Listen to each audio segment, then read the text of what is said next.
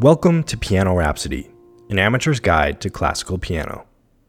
This is a podcast where you follow the musical journey of an amateur piano player who is striving to play advanced level works one day, specifically Gershwin's Rhapsody in Blue, which is where the podcast gets its name. Every week, we break down one of the pieces that I encounter along the road to this goal, ranging from the 18th century all the way up to modern day. We'll explore the history surrounding the work, examine the music within, and hopefully, we all walk away a little more informed and appreciative of classical music. This is episode 20.2, the second episode in a three-part series where we're ringing in the season with music inspired by autumn. Last week, we talked about a piece by Tchaikovsky, who was a new composer to the podcast. But this week, we're going to hear a piece by a composer that we've talked about before, Mr. Isaac Albéniz. Albéniz was a child prodigy from Spain, and he became a prominent composer during the post-Romantic period. Aside from his virtuosic performances, he was most well known for writing pieces that were heavily influenced by Spanish folk music. Although he composed primarily for the piano, his music was so influenced by his homeland of Spain that a lot of his work has been arranged for guitar, and it remains as some of the most iconic pieces in classical guitar literature. The crowning jewel of Albéniz's career is a piece that he wrote at the end of his life, called Iberia, a set of 12 portraits from different regions of Spain, and it's widely regarded as one of the most brilliant outlets for the piano's capabilities. Here's an excerpt from the third piece of Iberia, called Fête du Sevilla, which depicts a Corpus Christi celebration in Seville, filled with marching bands, dancing, and church bells.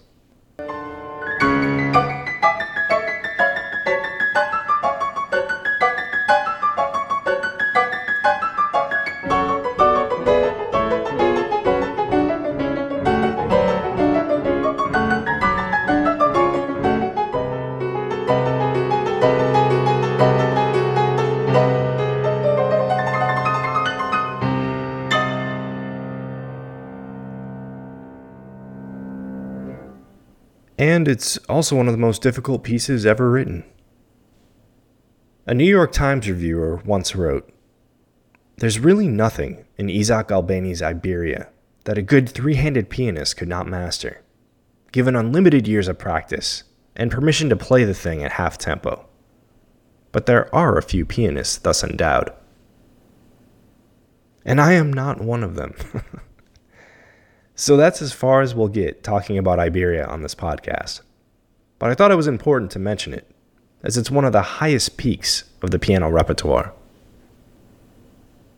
The piece we are going to talk about today also comes from Albéniz's late period. Aside from Spain, Albéniz spent time living in London and Paris in the latter half of his life, and this work was written during his residency in Paris in the late 1890s. Right before the turn of the 20th century.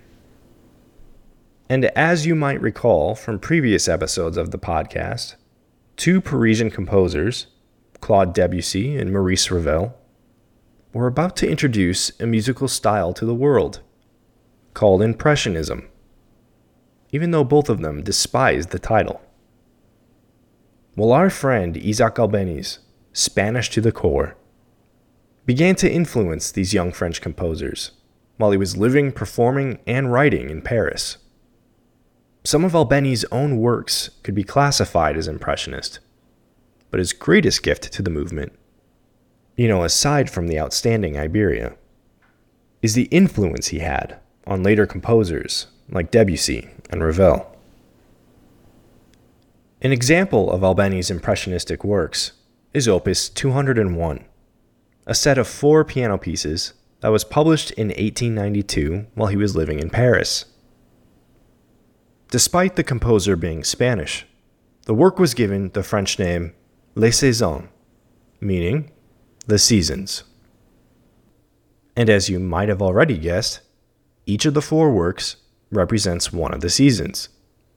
So you can probably see where this is going Today, we're going to talk about winter. No, just kidding. We're going to do the autumn one. You're going to notice right away that this piece by Albéniz has a vastly different sound than the preludio we heard back in the infancy of this podcast during episode 2.3. The sounds of the Spanish countryside are basically absent in this autumn soundscape. Instead, we hear a style that I probably would have confused with Debussy himself had I heard this blindly for the first time.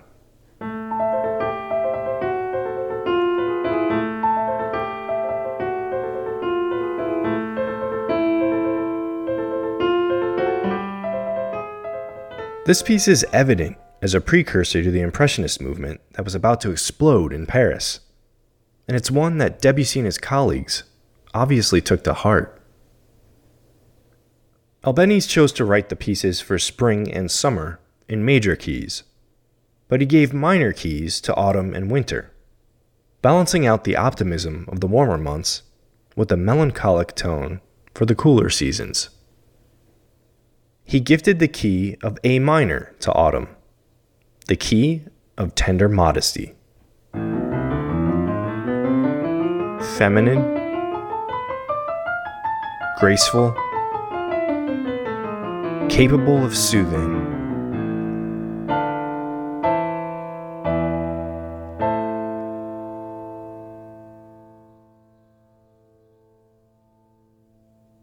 Considering A minor is the relative minor of C major, it also uses all of the white keys on the keyboard, just in a different order. That might be the reason it's associated with being plain and tender. It's also a fitting key for this piece, which is a soundscape of gentle winds and falling leaves. The left hand carries the melody throughout this piece, but it spends most of its time extended into the treble clef in the right hand's normal territory. And similar to Tchaikovsky's piece last week, the main theme has a descending motion, simulating falling leaves.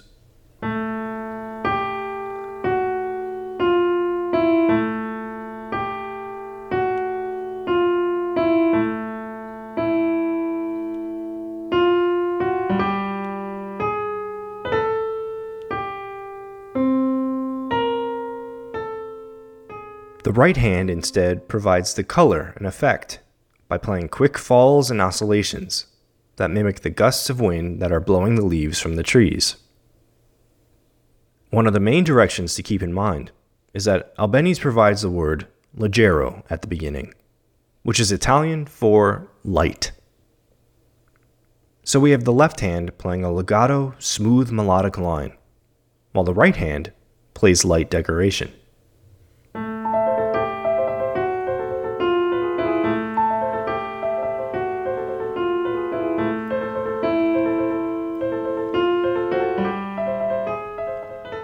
This rhythmic arrangement between the hands is a constant throughout the piece, so the harmonic changes are what drive the piece and make it interesting to listen to. After the main theme is established, the melody takes a turn for a slightly more ominous sound, fully embracing the potential of its minor key.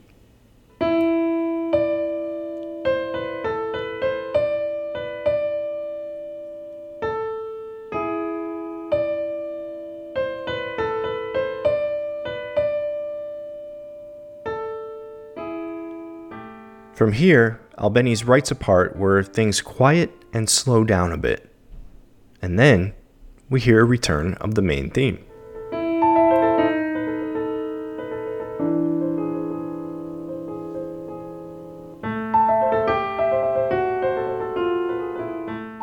The piece ends with the theme briefly returning for a third time, and a note from Albéniz that says, perdendosi, meaning to fade away, or if we take the Italian literally, losing oneself. This autumn piece loses itself by ending in a two-handed ascending A minor arpeggio and closing in a quiet A minor chord.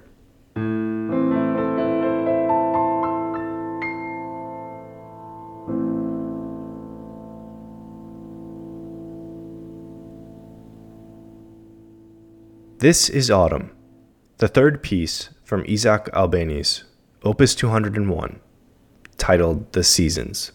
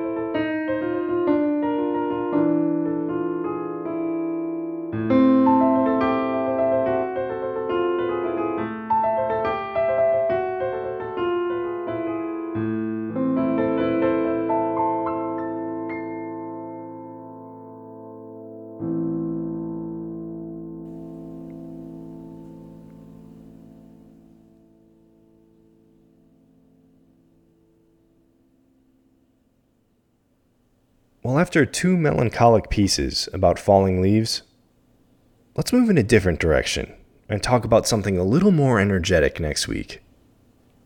So next time, we're going to hear Scott Joplin's Maple Leaf Rag. While it might be a bit of a stretch to include it in a series about pieces inspired by autumn, the name fits, so we're going to go with it. Talk to you in a week. You could find the standalone recording of the piece we discussed today directly in the podcast feed. Check out Piano Rhapsody on SoundCloud for all the tracks heard on this podcast and more. You can find me on Twitter at Piano Rhapsody or email me at pianorhapsodypodcast@gmail.com. If you haven't already, the best way to support the podcast is to hit the subscribe button on your podcatcher and consider rating or reviewing. It's the easiest way to never miss a new episode, and it helps the podcast gain more visibility. Thanks as always for your time and your ears. And remember, the piano keys are black and white, but they sound like a million colors in your mind.